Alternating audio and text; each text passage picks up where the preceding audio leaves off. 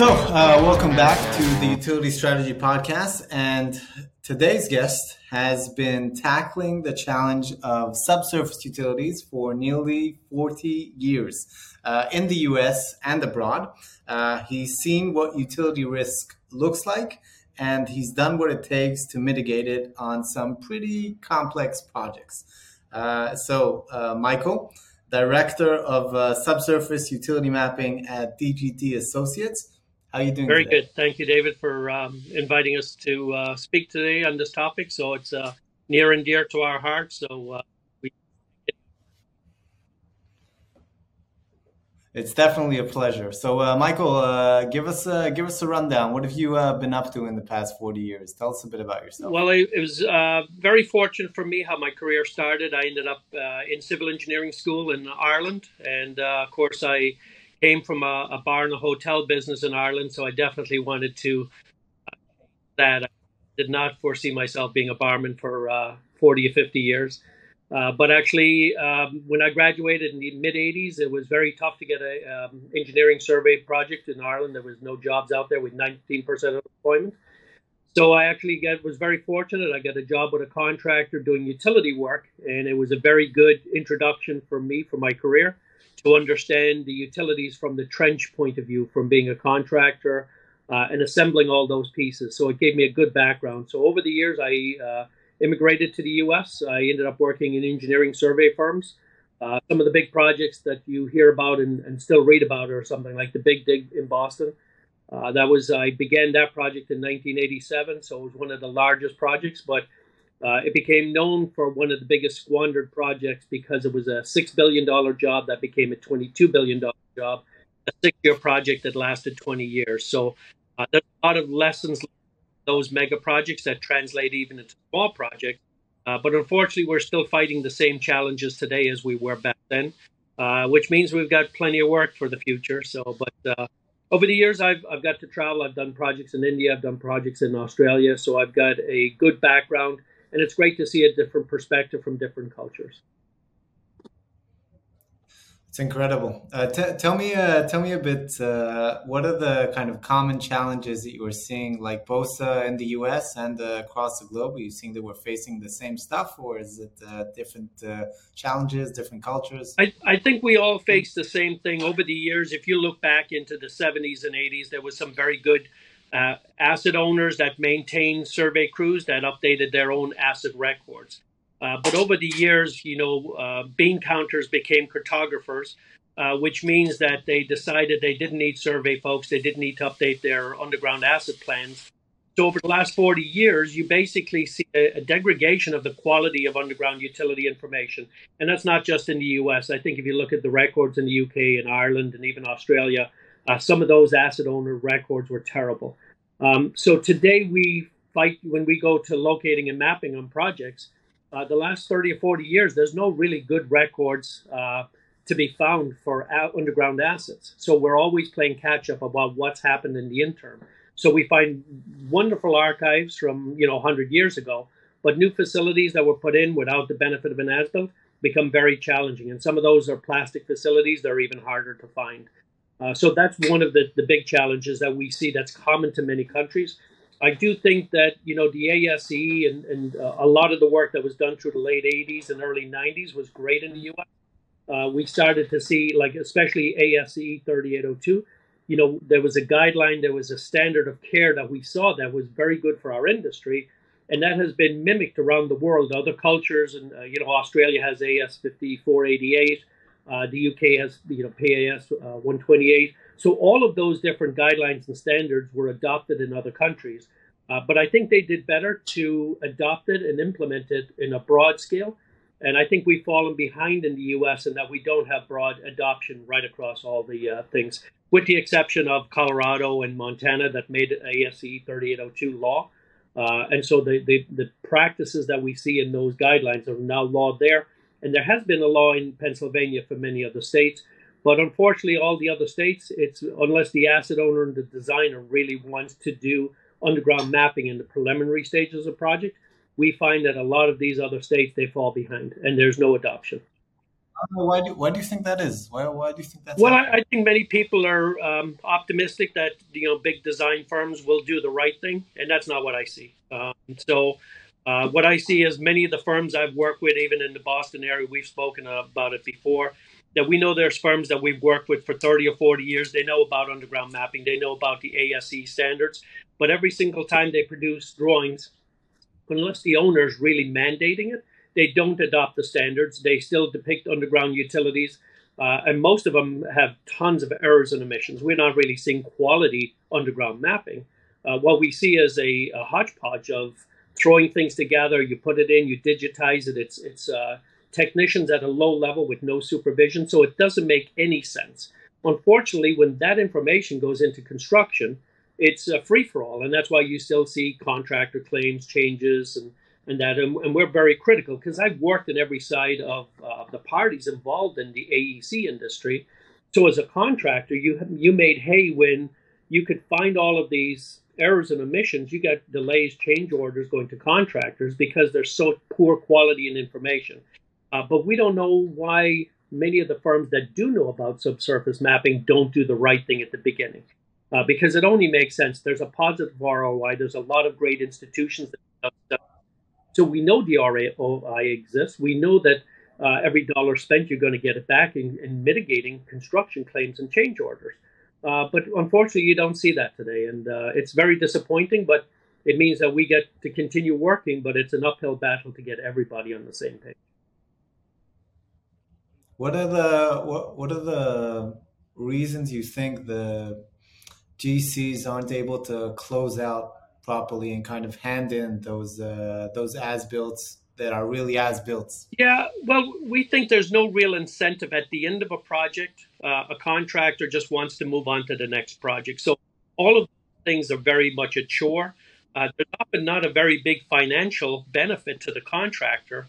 And even when we work in different organizations like higher education where they're getting BIM models, we hear the same thing from them, even on the inside plant, not just outside plant.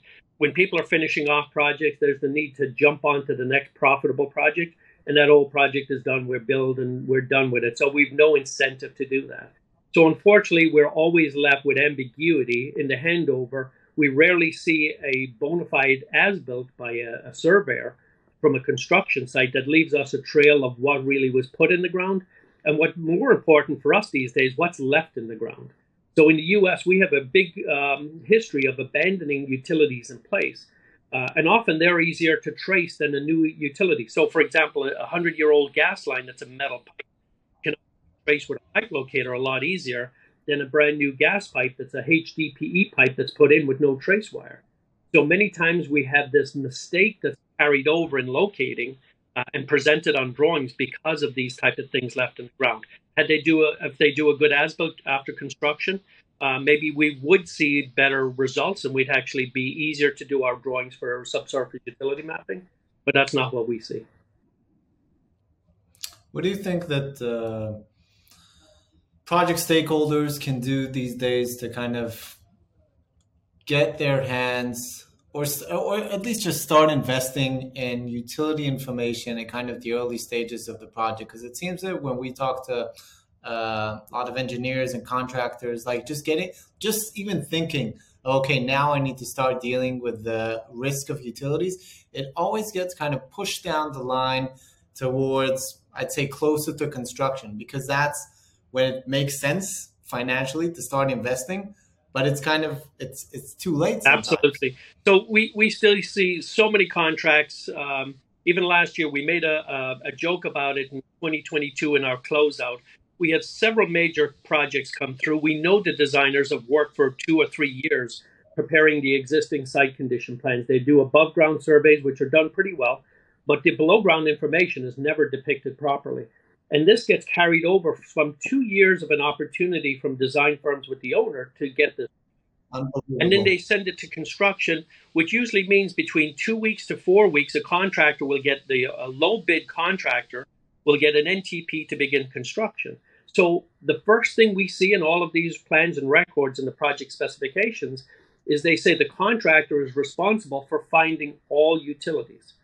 Well, we often joke about it. The only one that can find all utilities is Jesus, and he doesn't work with us, right? He just did not, decide this was a profession for him. So when you ask a contractor that's a low bid contractor to do this work, do you really get the best service for locating all utilities? And then many times when they do find utilities, they're actually rushing to get construction going. So there's the opportunity for those mistakes to happen. So when people say they do a risk assessment on the project, I don't think that's really true. I think there's a lot of BS. If you haven't done a good utility mapping in the design phase, you really can't do a real proper bona fide risk assessment going into construction because you just don't know what the underground site conditions are. And, unfortunately, unless you do what Colorado and Montana have done, make it law, you're not going to see those changes happen. I think that what we've heard, like when we talk to project owners, is they sometimes feel that it's in the interest of the general contractor to have this ambiguity around what's buried in the subsurface because that's more change orders, right? That's more, and it's like to think of it like there are so many risk factors here. Like there's a safety factor, there's a budget factor, there's a schedule factor, and it's like all the stakeholders in the project don't always share the same interest around mitigating the risk of subsurface utility. Yes, and so for us, we think the real way of doing this properly is to do mapping in the preliminary design phase of the project to really understand the underground utilities. That gives you the opportunity in a timely manner to work with all the underground asset owners to understand what actually is buried in the ground, what's live, what's abandoned in place. It gives them the time to plan if there's relocations needed. You have a few months or a year maybe to relocate utilities out of the way. If you rely solely on putting bad construction design documents into a contractor's hands, the time between the NTP and relocating utilities, that's not enough. And many asset owners do not have the resources to relocate something like major fiber lines or gas lines out of the way of a project, which means, project delays instantly happen. So we know there's a good way to do this. We know there's a poor way, but unfortunately, people are continuing to do the very poor way of doing that. What exasperates us is that in Boston, we have a history dating back into the late 1890s. And there was a party. And it was actually to design the very first subway system built in the U.S. The designers went to Europe. They went to Paris, Budapest. They went to a few cities around Europe to see what was going on in construction and to bring back some best practices. So what they implemented was a plan that they said, we're going to survey and locate above and below ground. They excavated utilities with steam-powered machines called inclines. Obviously, they had no remote sensing technology, but they had very good survey practices. So they made thousands of drawings for the new project. That was a very hastily built project. And they actually built a new subway system that was electrified, which was its first of its kind. And the amazing thing about building a brand new project, a mega project like that, is they came in on time and under budget. Now, today, you're over 100-something years later, you look at it and say, how can designers muck this up from the hundreds to do this right? How can you still screw this up with all the softwares and the planning? They can talk about all the software programs and cloud-based solutions. It all amounts to a pile of muck if you cannot bring a project in on time and under budget. And traditionally, that has always been underground utilities. So the Big Dig project, that fell amok because of not having utilities plotted accurately.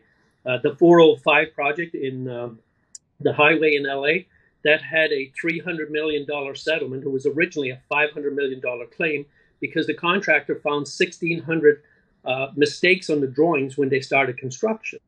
And wow. When I worked in Sydney, Australia, the light rail project, even though they invested some money in utility investigations, the $2 billion project became a $3 billion project. So we're seeing the same things happen all the time. So, but again, it's frustrating to see the same mistake keeps on happening. So we know there's a solution. People just don't want to address it. No, but I think that like compared to a century ago, that where there maybe were utilities in the ground, there weren't as many utilities as there are today. And I think that every year that goes by, Yes. we're going to have more and more pipelines and just basic lines in the ground, and it's going to become what is a term that we often hear used, the spaghetti bowl of utilities, and it's just going to get bigger and bigger and bigger. If you take a look at my LinkedIn posts, we actually pull a lot of the digital photographs from the 1800s. And actually, you'd be amazed to see how many utilities were buried in the old cities and towns. And so we know that there was utilities in the early 1800s, water, sewer, and drain types of systems. But very quickly, by the mid 1800s, you had an explosion of gas lines all over. Like Baltimore was one of the first in the U.S., but Boston Gas was originally founded in like 1832. So by the middle of the 1800s, you already had huge amount of utilities in the ground, and it even got more complex as you went to the end of the 1800s. So you had the telecom and the electrics, and these were often smaller tubes that went in a spaghetti factory. If you look at the old archives for New England, you'll see that there were very complex underground environments, and I'm sure it was the same in European cities. But you had very complex environments, but you didn't have the problems.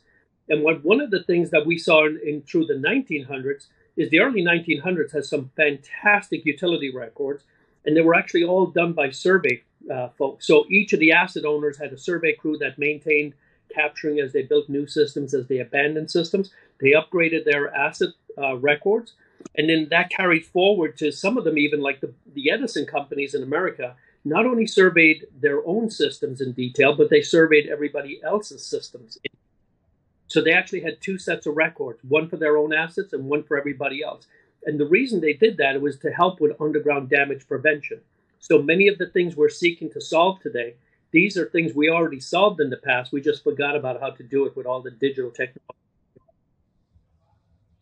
Yeah, I think that it's in some aspects made our lives easier, but it also makes us forget about how to do the actual work, right? Like at the end of the day, you need someone that's boots on the ground, that's there in the field, and that's touching metal, right? Absolutely, absolutely, and I think there's still a lot of client education for other industries. Maybe architects and some of the engineers that don't understand that these asset owners didn't have good records. So hiring a geospatial firm, whether you're a land surveyor or a utility surveyor, to create a map for existing conditions for a new project, you don't have a lot of good information to go by. So unless you've got the best remote sensing technologies, it's not always possible to find all utilities as the contract documents were often specified. So, again, there's a gap in information, but there's also a gap in the knowledge that we're facing challenges. A good example is, so one of our major projects is around MIT and Harvard University in the Metro Boston area. And in the last year, we were getting our last set of documents to finish up all of our underground mapping. And we do a documented request for information from all the underground asset owners that's known to work in the area and have facilities. And one of those was a major telecom company, one of the biggest in America. If you're watching TV here, you're going to see them every night advertising their telecom and their services. But the time their records was 1998, the last known revision on their drawing. So we're not quite sure, but we think there's been a few new telecoms built since 1998 in a place that's right at the back of MIT in the Boston area. So, if they really think they want to protect underground assets, you'd actually give us the latest information of all the new systems that you've buried. Of course, we use radar tomography to find those trenches, but it's a daunting task to find all of those things. But I think look, it's no secret that in our line of work, the telecom utility owners are not easy to work with, right? And we can name names, right? But and that by the way, like the feedback that we've heard from talking to them is that they're very much concerned about competition and the other networks finding out where they're putting down fiber and where they're expanding to, and basically kind of don't want that business intelligence to get to them.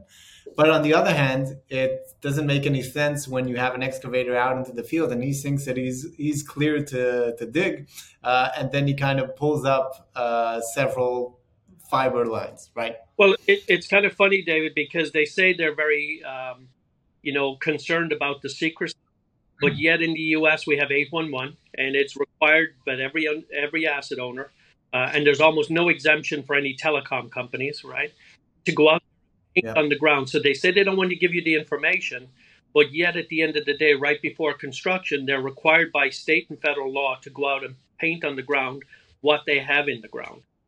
So to say that they're, protecting their intellectual property is a load of BS when they already go and painting it on the ground 2 weeks before construction. So all the competitor has to do is look at the paint on the ground and say, well, I know what you have in the ground. So and paint on the ground it's going to be there. It's going to be there for a long time. I think it's going to be replaced in the near future by a robot. That's one of my career missions, was to build a robot that painted out the underground assets, as opposed to me having to do this. Yeah. But at the end of the day, I kind of think it's hypocrisy because, 40,000 years ago, Aborigines communicated by painting walls and messages on the ground for telling the story about what's going on. And 40,000 years later, our entire underground damage prevention is based on, let's paint on the ground and I'll send you. Same things. I don't know. Yeah.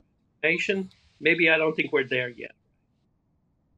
Yeah, it's I couldn't agree more. And like talking a bit about the digital gap that we have in our industry, we talk about this a lot. That there are some industries, like you can look at farming and manufacturing, that have had an immense leap in digitization in the last decade, and have kind of gone from a very traditional industry where everything is kind of nuts, bolts, and oil, to an era where everything is sensors and computers and data and all those buzzwords, cloud and big and AI and so on and so on.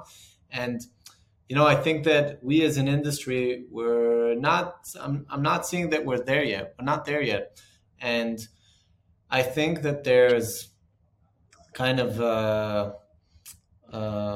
I think there's room for that. Like you said before, there's. We still need to know what to do with these technologies. And I think that's where the gap is, because you have these amazing technologies, but then there's still a gap of education of people knowing how to use them to do the right things. Does that make sense? I went on a bit of a rant. Yeah, I definitely think the AEC industry, where, BIM modeling and some of the above ground applications have really progressed and are much more mature.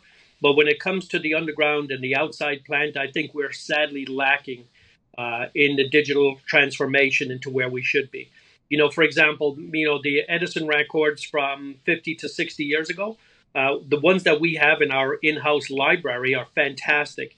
When we go to solicit underground information from other asset owners, we get garbage. It's absolutely, when you digitize that and you XREF it in CAD or into the GIS application, you look at it and it doesn't even look the same. It carries no information. So it says it's a GIS, or geographic information system, but the irony is it often has very little information that's usable for me as a practitioner to depict existing conditions on a job site.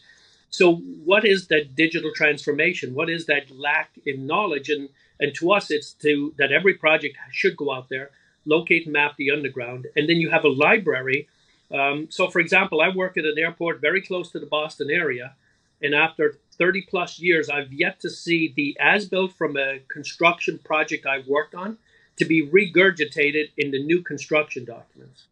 Now, that's amazing, because for 30 years, we've had, CAD, documents where we do a project in AEC, we turn it back into the designer through the contractor, they give it back to the owner, and they never actually take the opportunity to build that in. So there's a lot of gaps in this to make it all the way from what we're doing today to what we should be doing if we really want to address safer projects, more efficient projects, and projects that are delivered on time, like we did in the 1800s, right?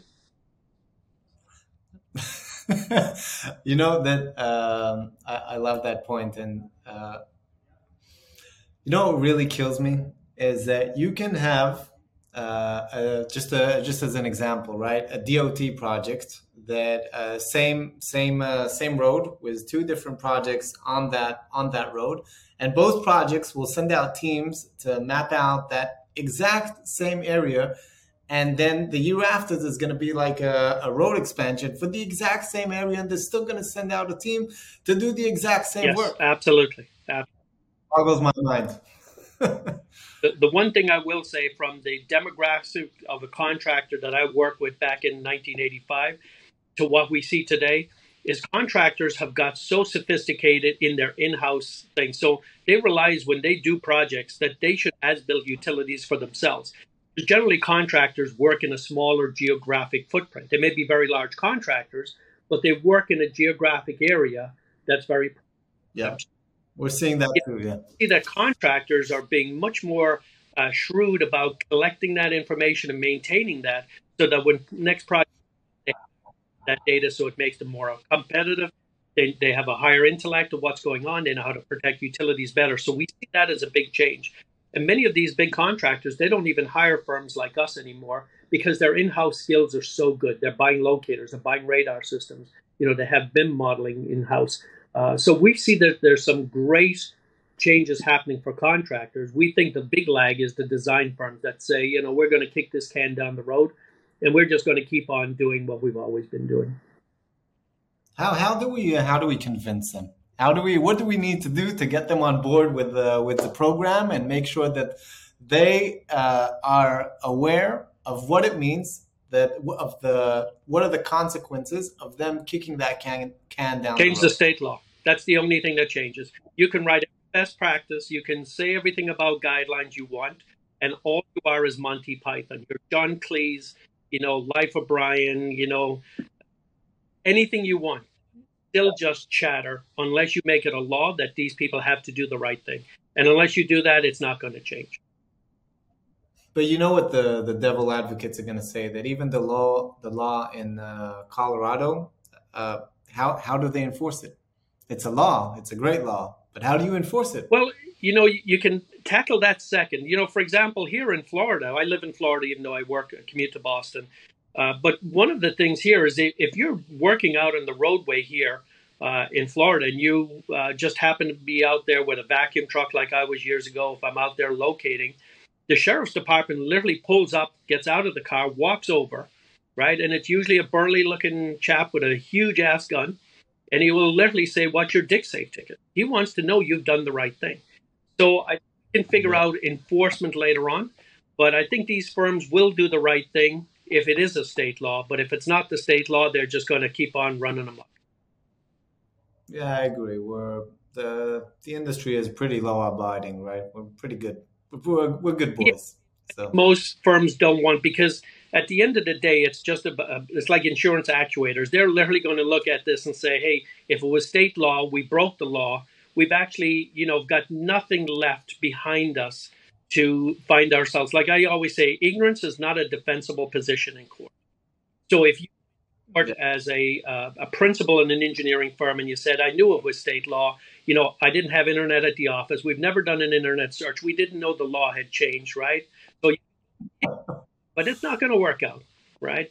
So we don't go that way. I think if you do change state law, they are going to change their practices. If you don't do it, you can see exactly what we've seen in the Boston area. 40 years later, they're still doing the wrong thing. And not on small projects. We're talking large projects where there's a stake for taxpayers, for residents in the area. There's disruption to neighborhoods when projects are delayed, but they still don't care. They'll keep doing the wrong thing. But I think that there's also a say for project owners here that don't necessarily need to wait for legislation. Just for example, so the Texas Department of Transportation, if SUE is mandatory, yep. You have to have that as part of your project. And I think that it's up to other project owners, other DOTs, other municipalities to kind of say, look, if you want to work with us, you need to mitigate the utility risk of your project so we have clarity around schedule, capital, and safety. Absolutely. And, you do see that the best adopters and The reason the subsurface mapping has been so successful in the US was because of the federal highway. So it's just about all states have adopted the SUE and the ASE 3802 as their guideline for their best practices. But many of the designers that did work in transportation, they may have another discipline that works in industrial or higher education or medical fields, and they actually don't do it. But most of the time, when you look at federal highway projects, or at least the state DOTs in the US, they are looking at the ASE standards and having utilities mapped early on. What I think they've been lacking over the years is having a good depository of information. Like you said, when they go back to doing a project, for example, I had a contract in Caltrans in California, and they always joked about having 100 years of excellence. And all I saw was 100 years of ignorance. I tend to dig holes where there was already a hole dug in the past. And I'm like, do I really need to dig this telecom? Because they got a witness stake here that says it's about 2 feet down. Yeah. There's a lot of work that needs to be done for building depositories of information and being able to regurgitate that information as necessary, and then to be able to reuse it in the future. So obviously, if we did a project 10 years ago, we don't want to be liable in the future. If somebody said, hey, I'm taking your subsurface plan, I'm going to start design with this right now, because there has been changes over time. So we see there is some work to be done there, but state law is the only way to make the biggest change that we need to see happen everywhere. And then we think we'll figure out enforcement will be figured out, the depository of information and resharing information. We'll figure that as we go.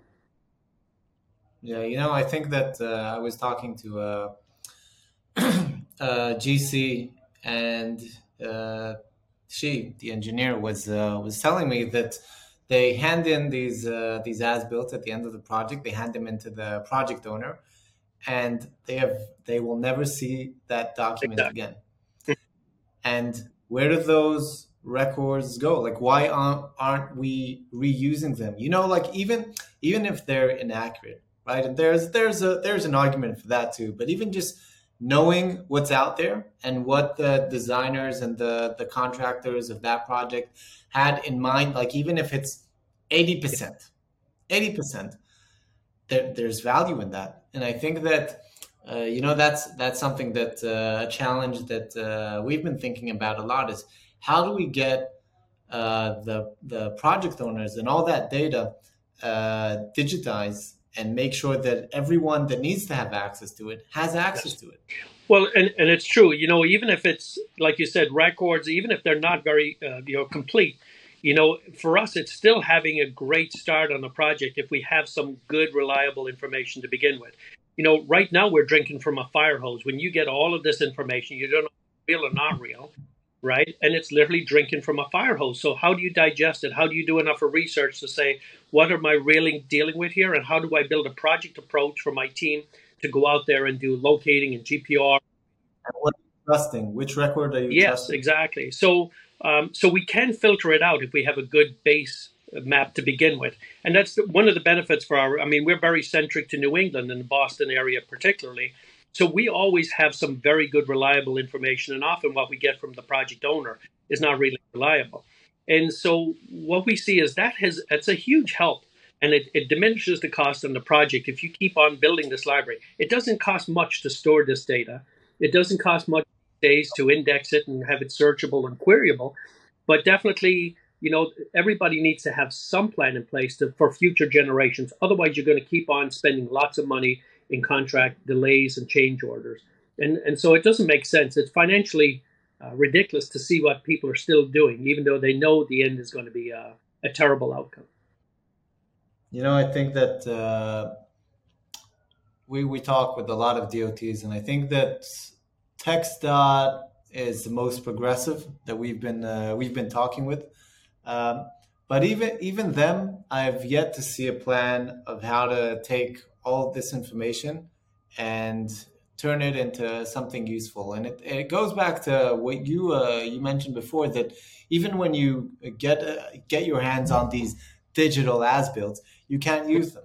And we know why that is. It's because we're giving these graduates, right, these first-time civil engineers to kind of take these as-built and turn them into something digital because, well, that's what you do with young professionals, and that's what they're therefore at that stage in their Yep. career, right?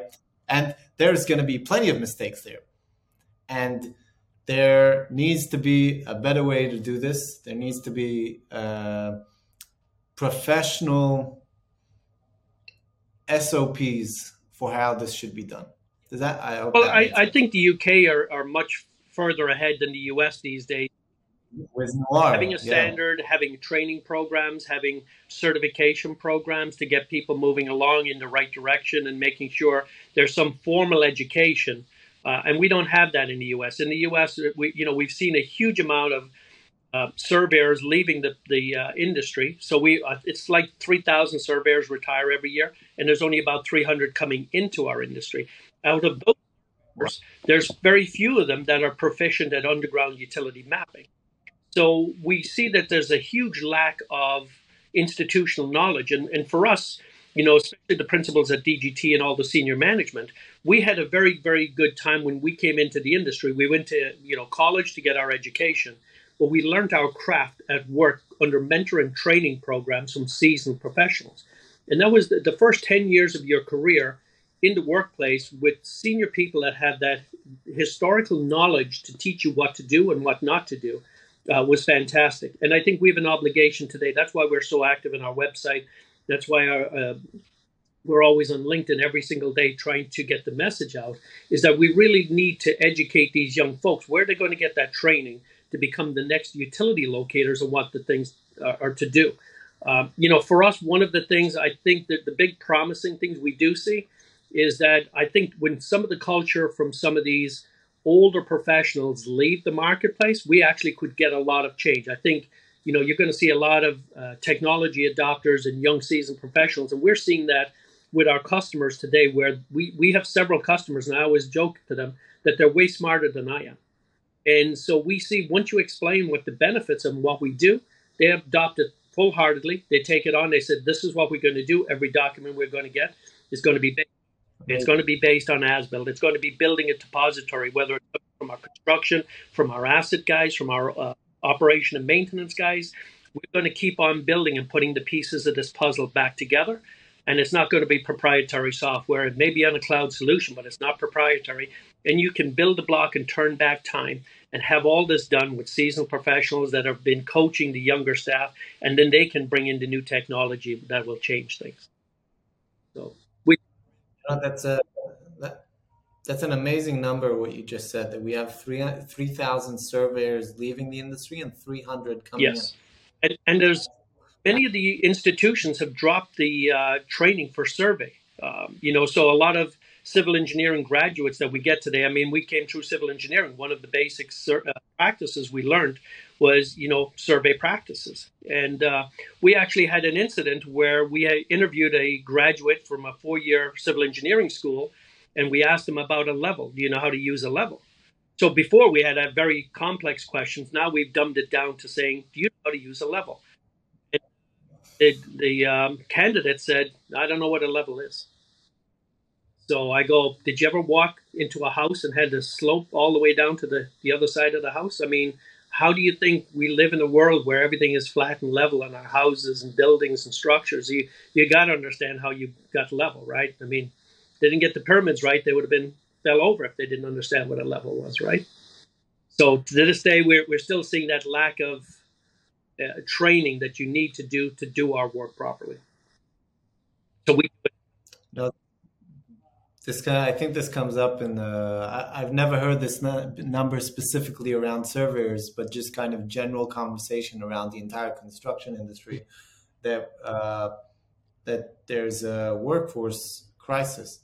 And when we talk about it with our friends around subsurface utilities, so it's like there's a huge challenge of how do we get more and more people into the industry. And like we've heard of firms going to high schools and getting the guys and girls into trades and kind of trying to pull them in from there, and going to the civil engineering schools and talking about the work. And I keep wondering, like, what else can we do? Well, actually, I think for subsurface mapping, we have actually a better advantage than traditional land surveyors. A lot of young folks, if you tell them, you know what LL Bean is? No, it's in No. clothing that's like all plaid, traditional old tweed hat. You know, Yeah, yeah. Okay. Yeah. surveyor that this is your career, whether it's a male or a female candidate says you're going to be out there in the hot sun, you're going to be out there in the snow and the cold and the wind and the danger of the roadway, dressed in LL Bean clothes, not very attractive, right? Where Yeah. look at our profession with radar tomography and pipe locators, you've got a global opportunity in a career. You could work in Europe, you could work in the Middle East, you could work in Asia with the same principles and learnings from what we have. Uh, I've never heard anyone talking about it like this. Anyone.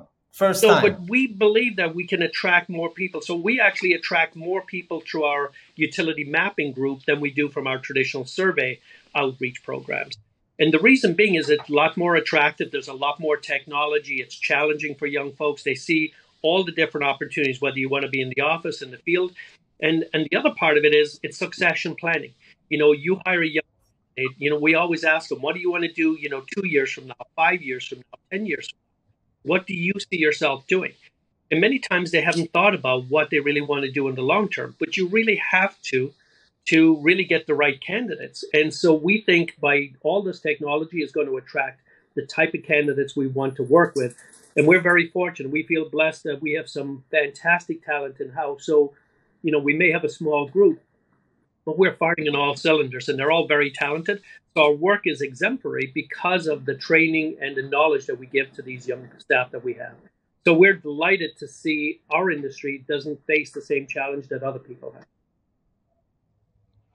But I think that also the fact that your firm can offer these kinds of opportunities can't be taken for granted. Like that, this isn't something that every firm can offer. I think that's pretty special. Well, I think it's only because you don't try. Like one of the things when a number of years ago when I returned from abroad and went to work with DGT, our website was outdated.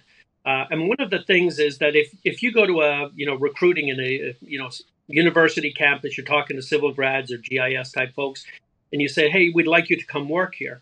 The first thing they're going to do is turn around, jump on their phone, look you up, and if you like the Yeah. place has the smell of formaldehyde, and this is a dying industry and a dying bunch of folks here, they're not coming to work. They're not coming to the interview, and they certainly want to spend their career with you. So trying to Yeah. make your website and everything that's attractive, that you have opportunities for growth. You could be engineering, you could be survey, you could move between divisions. And for example, these days we have a project in Malibu, California. So for a staff members in Boston in the snow and the cold to go to a nice sunny climate, we pick projects that These and the these. opportunity to say, you're not going to be in South Boston in a windy street and snow and mud, or a construction site. You'll actually have an opportunity to be out in Malibu overlooking the ocean. So I think there's a lot of things you can bring to make it attractive to young folks to get the people you want in there. But we're very good at focusing in and having good clients. One of my things, if I've had to say anything over 40 years, it's about the relationships you build with your customers.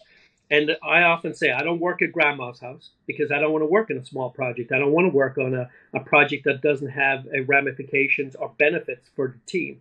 And so we only work with good customers, and we're very fortunate. We're financially, sustainable that if we can turn down big dollar projects because if you're a pain in the ass customer and you don't believe in what we do for a living being important, we don't want, right? And the other part of our business that many people forget about is they'll call up and say, "Hey, I need you here tomorrow." If you're piss poor at planning your project and you need me tomorrow, the only thing I can give you is a hysterical laugh and a gloat at it, the fact that you're so bad at what you do. So nothing in our industry happens tomorrow. Success is planned, and we actually work through a whole program that we've developed for years to have planning, organizing, develop a scope, have the right team in place, the right equipment, working with the best people for the best customers, and we don't have problems on our projects. So I think there's a lot of components to put it together. The only thing that we haven't changed that we'd love to change is that state law that says people have to do the right thing. How often does that happen when someone calls you up and said, "I need you tomorrow"? Quite often, actually, I would say it's just about every week. And why do they call when they need you tomorrow? Because they're ignorant. They don't understand. You can't even get a plumber tomorrow. We've seen this thing over the toilet. You have a program that say, I need you tomorrow. But if you're in the AEC industry and you need me tomorrow, if you're that bad at planning, you're usually that bad at payments and getting paid. And we don't do this, to get exercise. We do this as a financial business that's profitable. And the that do that are not very profitable. So it's always crisis management. So we always say, you can leave your emergency. We'll find somebody. So we do get the calls. We never respond. I drive a fire truck and I don't act like I Yeah, so it's always when that utility strike happens, and then they find that spaghetti ball of utilities, and then they say, okay, we didn't deal with this during the design phase. Now we're going to deal with it in the middle of construction. Yeah. And we literally have a conversation with customers that we don't do cleanup. It's literally, once you get involved with those projects, you have no idea what's going to happen with depositions down the road. You're going to be dragged into a professional opinion. And why would you want to give your professional opinion against your peer if somebody downstream made the wrong decisions, knowingly made the wrong? Again, we said ignorance is a very poor defensible position. And you can't say you didn't see it on the internet. We're everywhere these days, right? LinkedIn and everything. You cannot use that as the context for why this project is so bad, why the drawings are so bad, why the contractor was digging and didn't know that there was a surprise there. The only reason they have surprise discoveries is because nobody has looked. If you don't look, it will be a surprise. If you did look, there won't be a surprise. It's not rocket scientists. This is pretty, stock standard survey and mapping from the 1800s. Yeah, pretty basic stuff. Michael, let's. We like ending these episodes with two questions. So, first question: one thing that you would say to all stakeholders throughout the project lifecycle about subsurface utilities and how they can tackle that challenge? Well, I think for the first, they need to educate everybody on the project. So the asset owner or the project owner needs to be aware of the standards and the guidelines and the state laws and the implications of what's going on for mapping. I think the designer needs to have that real hardcore conversation about, do we have money for investigations? Because they do geotech investigations, they'll do environmental investigation. Why the hell do you miss and forsake the utility investigation? Makes no sense. But if you're going to do it, you have to adopt the standards and at least put a note on the drawings that there is no investigation. Don't lie to the contractor. Said that every effort was made. No, there's no effort made. You said, I've made no effort to collect underground assets. I've made no attempt to put all the information on there, and I'm transferring the risk to you as the contractor. So at least they know they can make appropriate changes in their program when they break ground to protect utilities. So that's the biggest phase right there. Again, we would love to see state law change that. Colorado told us when I was on a program last year, the DOT gentleman told me that the reason it got state law in Colorado was because the contractor pushed hard enough to say, this is not right, that it's all the risk is being put on us and the responsibility to find all utilities. So we think that's a really message for the other states, that they really have to see that contractors want this much as engineers and asset owners. Interesting. Last question. Who do you think we should have on next? Who's going to be our next guest? That's a good one. Let me get back to you on that. So, okay, but I'm gonna follow up. Absolutely. Michael, this has been a pleasure. Very informative. Lots of amazing insights for all our listeners to take note of and to implement in their day to day around the challenge of subsurface utilities. So I appreciate you joining us. Absolutely. Today. Thank you for inviting me, David.